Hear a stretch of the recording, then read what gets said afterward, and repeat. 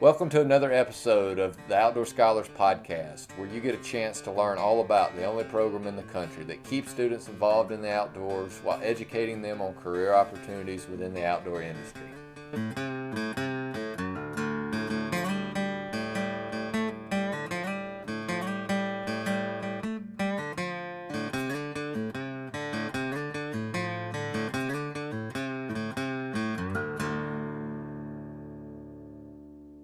Hey guys, we're back with another episode of Outdoor Scholars Podcast. I'm William Crawford, the host of this show, and today we have Griffin Phillips and Ethan King with us just after their big finish at Toledo Bend just a few days ago as part of the first stop of the Bassmaster Collegiate Series Tournament Trail for the 2020 season.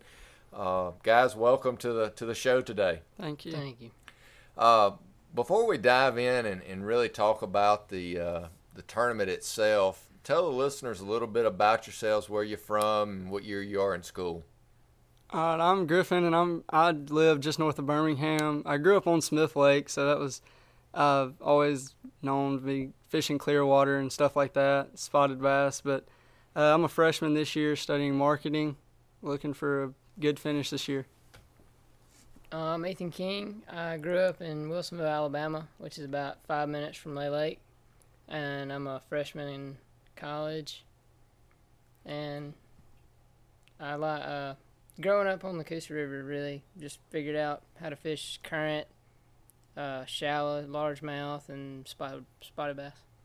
So you guys are fairly close to campus here. What was kind of the deciding factor of what made y'all want to attend the University of Montevallo and be on the fishing team in the Outdoor Scholars Program? I've always had like that small town feel. Like I like everyone being close and just knowing everyone on campus. And when I came here the first time and met a few older kids on the team who kind of helped me, pointed me in the right direction, it seemed to this just seemed to be like the place for me. And the whole fishing team I really enjoy being around. So that's what really led my decision to come here. What about you, Ethan? I kind of lean the same way Griffin does. I like to know everyone that we go to school with. And, most of us, especially the freshmen coming in, we knew each other before we got here, just fishing in high school. And it just seemed like we all wanted to go to the same school, so we didn't have to fish against each other. Well, I know that this year we had a very good freshman class to come in, and you guys decided to partner up and fish out of the same boat with each other. How'd that process kind of work out for you guys, and how'd y'all end up together?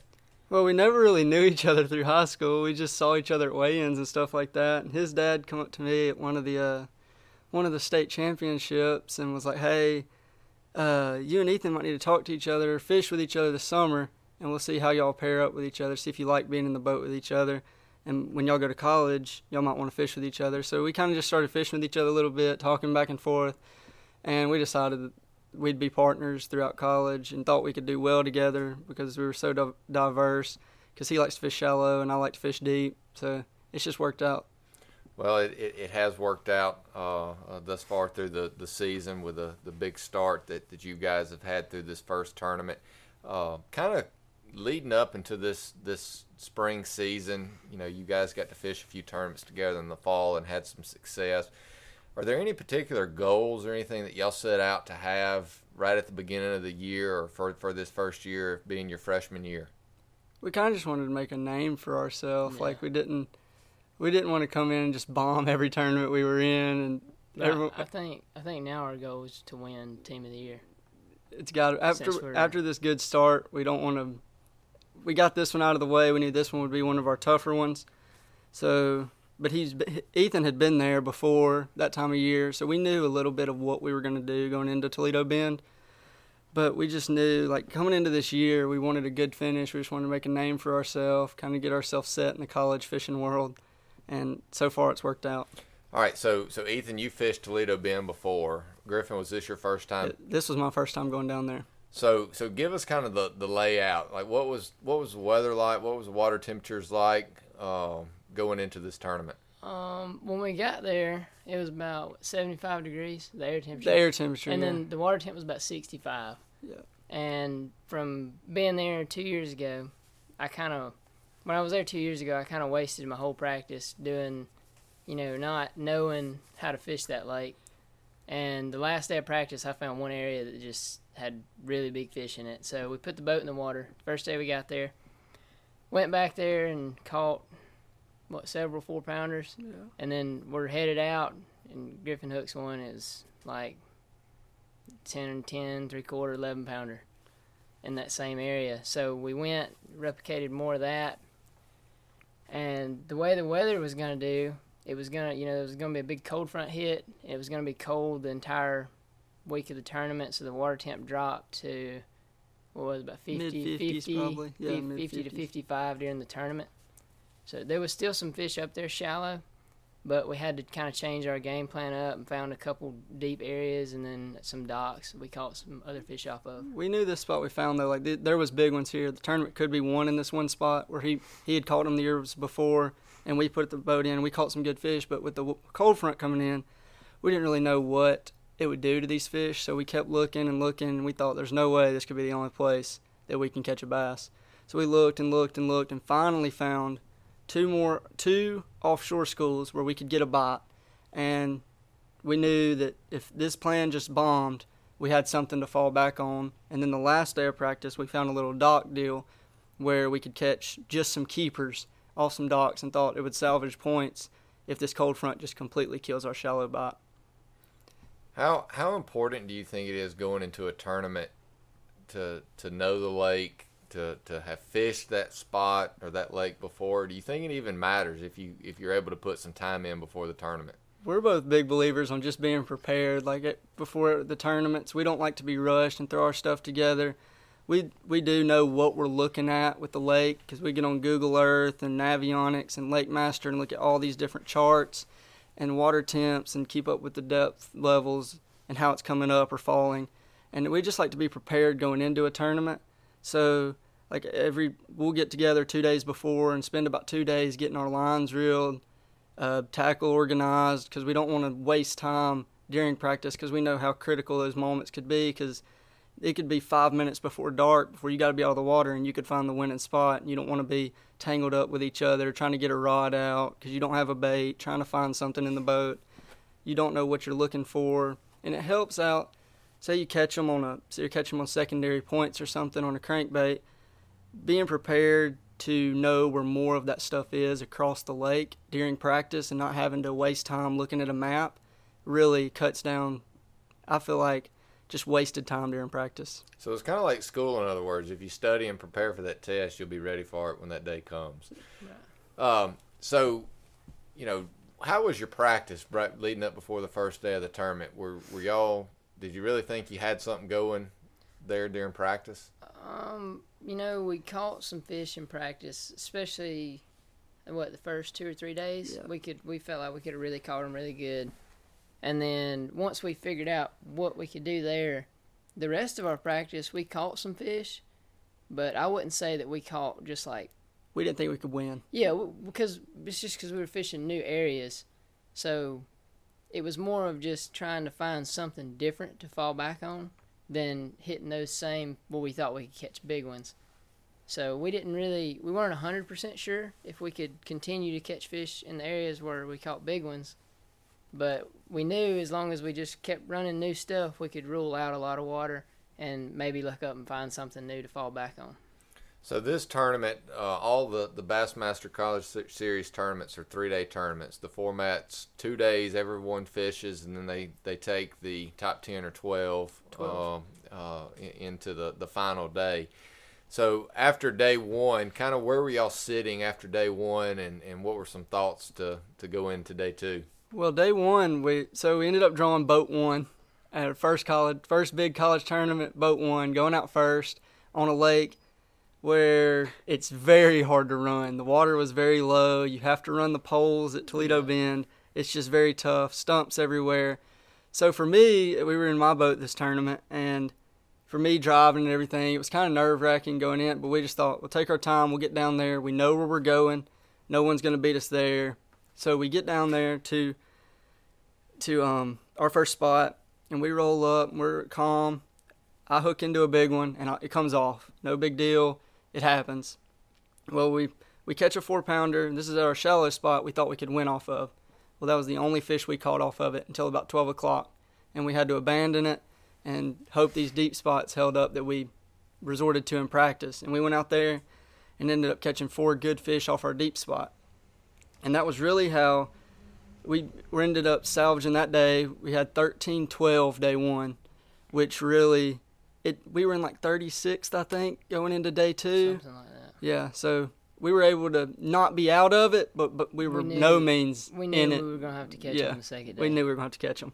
We knew we had to get 5 shallow bites because that was where all our big ones were. If we could get 5 bites shallow, we could make it to the second day. Yep. Or the third day. So second day rolls around. You're sitting in 30th some odd place. You knew you needed a big bag to jump up there. You're the last boat out. Last boat out. In day number 2. But that actually helped because we could weigh in later, and it would more time with that sun on the water helps us shallow fish. So that helped you out to an extent. But when you got to your first spot of the day, was there anybody on it? No, wasn't. We never saw a boat within a mile of that mile place. of us, but there was. Well, we were making about a 15-minute idle. Yeah, it was into the back of this creek, and I mean it would idle, and you were hitting stumps and everything. But we knew that we had to get to this one spot. We go through there that morning, don't get a bite, and we're scrambling around. We're running to different creeks and don't get a bite. So we just calm down, go back to where we knew fish were.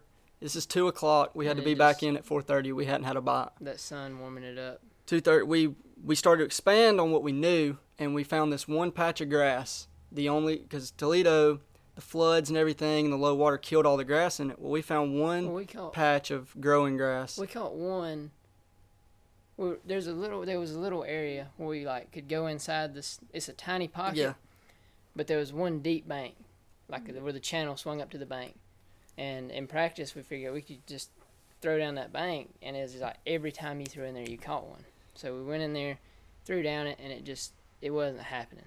So we were like, all right. So we kind of backed out of there, and we had been fishing to the left of that pocket in. So I turned around and I threw my chatterbait to the right down this bank, and I caught one. And we both got to talking and was like, let's just go right. Let's just go down that bank. So we're going down through there, and he catches one.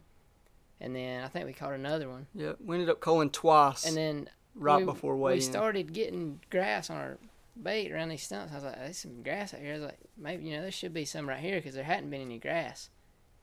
And we were fishing down through there, and I come by a stump, and my chatterbait went slack, and I leaned into it, and it was close to a 5-pounder? Yeah, like 5-pounder probably. And then I think we cold twice off that Cold grass twice. too. I think we ended up having 15-ish pounds, something like that on day 2, which we were sitting there biting our fingernails. We ended up sliding into the final day in 12th place. By 1 ounce. By 1 ounce. So you guys now, you kind of waited to the last few minutes, basically, of the second day of the tournament. Got the fish you needed to squeak into the final day. What's going through you guys' heads now? This is your first Bassmaster tournament as a college angler. You've made it into the top 12. You get to fish the final day. What's going through your heads now? Well, when you go in as 12th, they ain't nowhere to go but up. There's no going down. You can only go up. So we went out and we hit our shallow stuff, and we were going to do it all day. Our plan the night before was we're going to put 2 chatterbaits on the deck, and we're just going to go shallow fish all day. Yeah. Well, we did that right until up to weigh-in, and we had 2 or 3 fish, something like that. We thought it was going to go all right because the area we'd been fishing, that previous day we had fished a new area, like a spot inside the spot. We fished it that day before, and we kind of caught some. Was like, we'll just start on something completely new in there. We pulled up, and he caught one, and we're going down the bank, and I caught a 4-pounder, and we were like, this is going to go good. And then we didn't get another bite for 4 or 5 hours. Yep. And we kind of scrambled, went to our deep spot late in the day. Nothing. Probably 45 minutes before weigh-in. Yeah. We hit the deep spot, and it was just dead. Nothing. And we ran over to these docks we found the last day of practice. I think this is maybe the first time we fished them. First time we fished them in the tournament, yeah. Yep. And we pulled up, and he caught 2 on a drop shot, just bam, bam. And then we had our limit filled, and it just all came together. So going to the, going into weigh-in on that final day, you've got your fish. In your minds, where did you think you kind of would end up after weigh-in? We knew we'd go up because we knew some people didn't have 5, and 5 was critical to have. It was. The tournament was getting tougher throughout the Yes. days too. With all there was 250 boats out there beating on this one lake, and then you have the high schoolers coming in this year who fish on Sundays for their opens. So you have all them out there practicing for their tournaments. But luckily, the high schoolers this year have been very, like, if you're fishing in the college tournament, they know you're in top 12. They'll stay out of your way a little bit, which it makes it very easy. But it's still the boat pressure and everything out there on the water, and it still affects the fish a ton.